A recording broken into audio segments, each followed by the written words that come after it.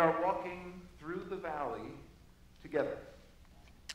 Last week we introduced you to the series that focuses us on lament as we work our way through Lent.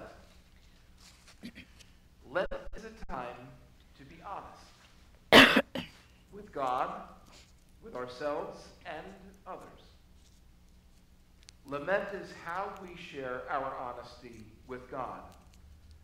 Lament is the prayer we pray, the frustration we allow God to see, the tears we cry to God. It's when we take the suffering we experience, however we got to it, no matter the circumstance, and cry out to God. It's not just complaining or grieving. It's an intense prayer of praise for God's care and authority over our lives. It's proof of our relationship and intimacy with Him. It's asking God to act, and doing so not just on our own, but also with others. Sometimes we don't have the answers.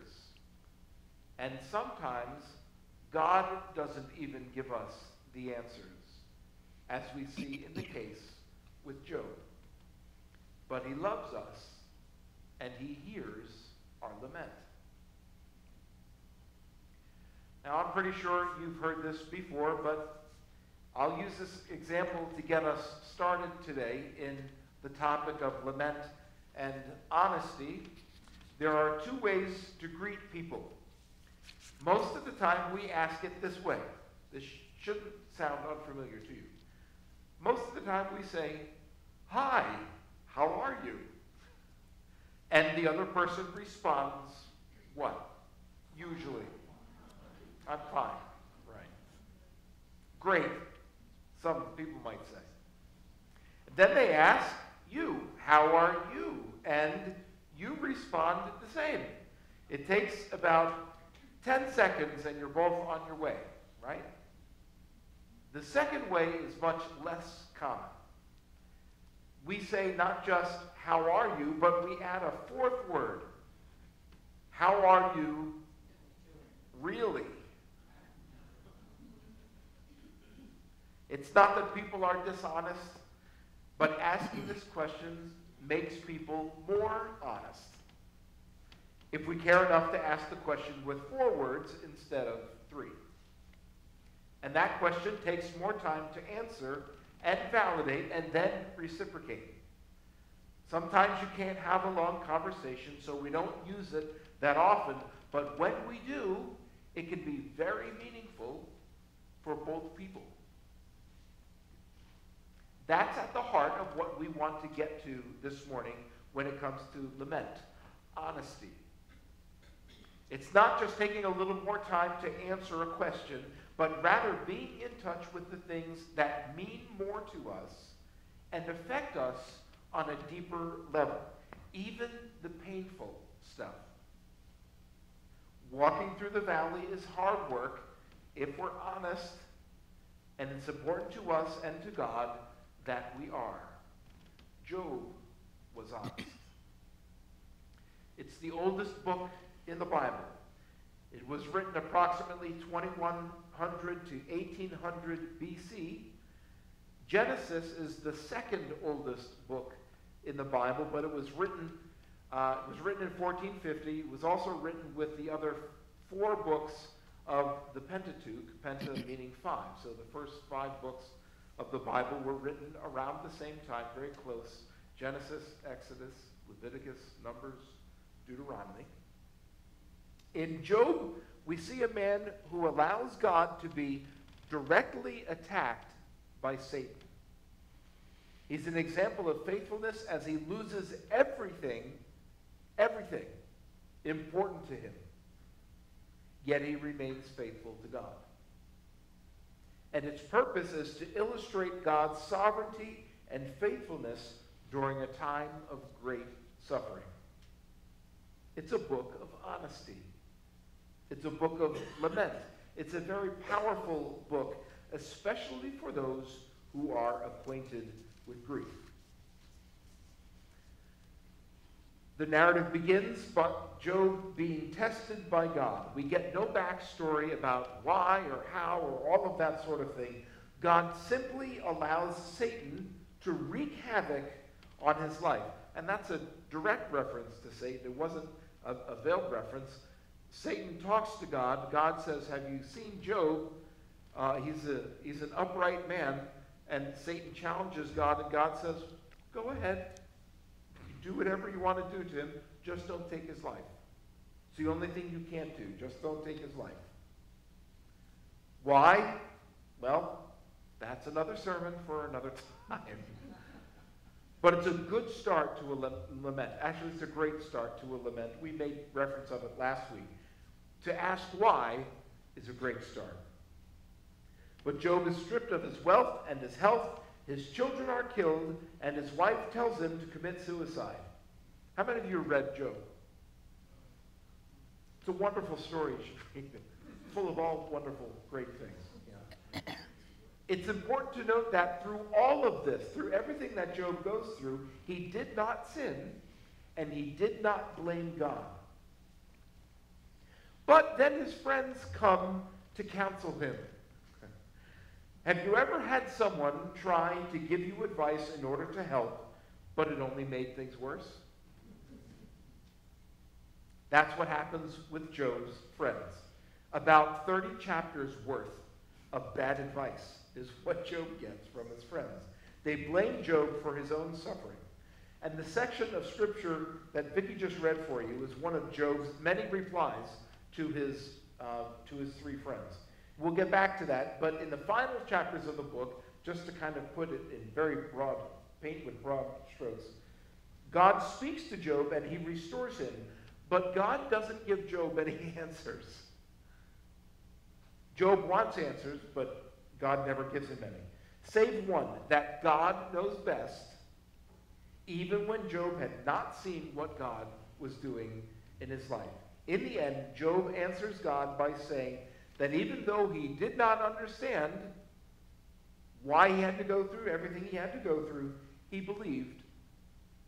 He believed in God. He believed that God was doing what God needed to do. And with that, God blesses Job with 140 years of life, twice as much wealth as he had before his trials began. Listen, if you're in a time of suffering, you need to read Job. It would be a great book for you to read. It all works out for Job, by the way. But let's do this. Let's just zoom in for a moment to chapter 13, when Job, in the midst of his suffering, he's in the midst of his suffering, and his friends are doing a very poor job of helping him through it. Wrongly, for telling him his own sin has caused him to suffer. Job remains honest to God and to himself, and Job is so fed up with them that he's actually angry with them. And when you're angry and someone, or in this case, three someones, who won't stop talking and accusing, you end up yelling at them. It's a wonderful paraphrase if you read this piece of scripture in The Message by Eugene Peterson. He puts it this way in verses 3 through 5. Job is talking. I'm taking my case straight to God Almighty. I've had it with you. I'm going directly to God. You graffiti my life with lies. You're a bunch of pompous quacks. And then he says this, I wish you'd shut your mouth. Silence is your only claim to wisdom. Apparently, Job was mad. Maybe you can relate. Maybe you've been so fed up with your circumstance or situation or your family or friends, you just want to yell at somebody. That, brothers and sisters, is being honest. It's also the basis of a meaningful lament to God. Did you know that God can handle you yelling at him? Have you ever tried that?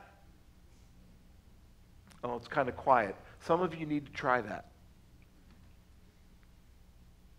It's a great way to begin your lament. The rest of the short reading we heard is Job finalizing his case in front of his friends.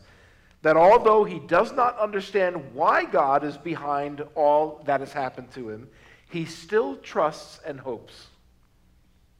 And now, isn't that a powerful message for us today? Just like I mentioned last week, there are some of you here this morning that are really hurting.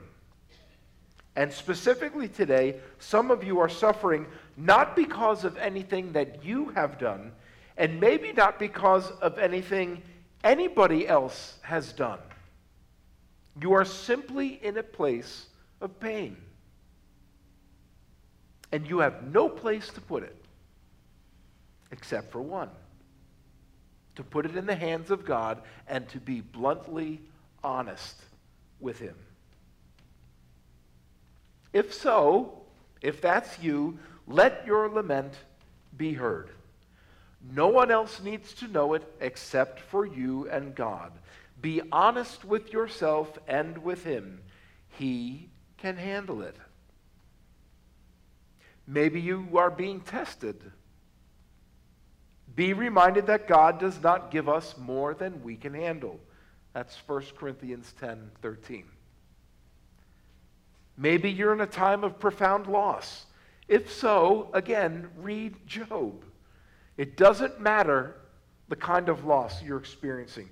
Read Job to know who is the one and how to go to the one who hears you, even if you don't understand. Maybe especially because you don't understand. Be honest enough to say you're mad, or you're sad, or you're being given terrible advice, unhelpful advice from friends and family at the moment. Whatever it is, tell God about it. Lament that to God. It's okay to do that, even though things are not okay with you at the moment. Weeping and sorrow may last for the night, but joy comes with the morning. Now, I certainly don't have a habit of doing this very often, but I would like to repeat part of a paragraph I wrote from last week. It remains 100% true today as it was last Sunday. All of us feel the weight of life at times. No matter who put it there for you to carry, maybe even you. And maybe nobody did. There may not be good answers to those issues and feelings you have, if any. And it's very possible God won't give you any either to help you grow in faith. You remember me saying that last week? It still remains true. That's what happened with Job. He was incredibly blessed, quite practically, for having gone through what he went through. I know we can't see it or comprehend it in the moment, but our honest lament is our expression of trust in God and His ability to sustain us through the valley, and sometimes that valley comes at us hard. Again, I say to you, God loves you, God knows, God hears. God has it under control, even if you don't feel like you do. He just wants you closer to Him. Better yet, He wants you to know how close He already is.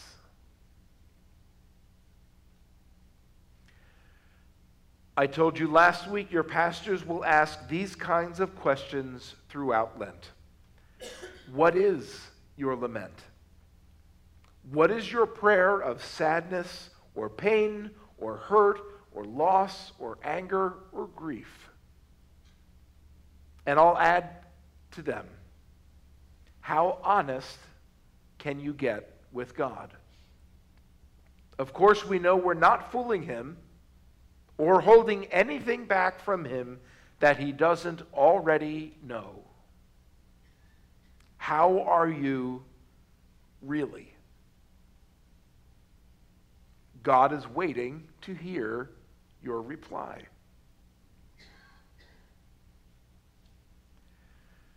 There is a very strong second lesson that comes from Job as it relates to lament. It has to do with his friends. As I already shared, his friends were not very helpful in the midst of Job's suffering and his lament, wanting to correct him and show him the error of his ways, which was false to begin with. Great friends, right? Job wasn't suffering because of something he did. But even if he was, their advice still stunk. It's a lesson on how we walk alongside someone in the midst of grief and pain, no matter where it's derived. If you witness someone in the midst of a season of lament, there are better things you can do than to accuse. Some of us need to practice coming alongside those who are suffering. Many of you are very good at this. At least some of us could do a little better. Show some compassion.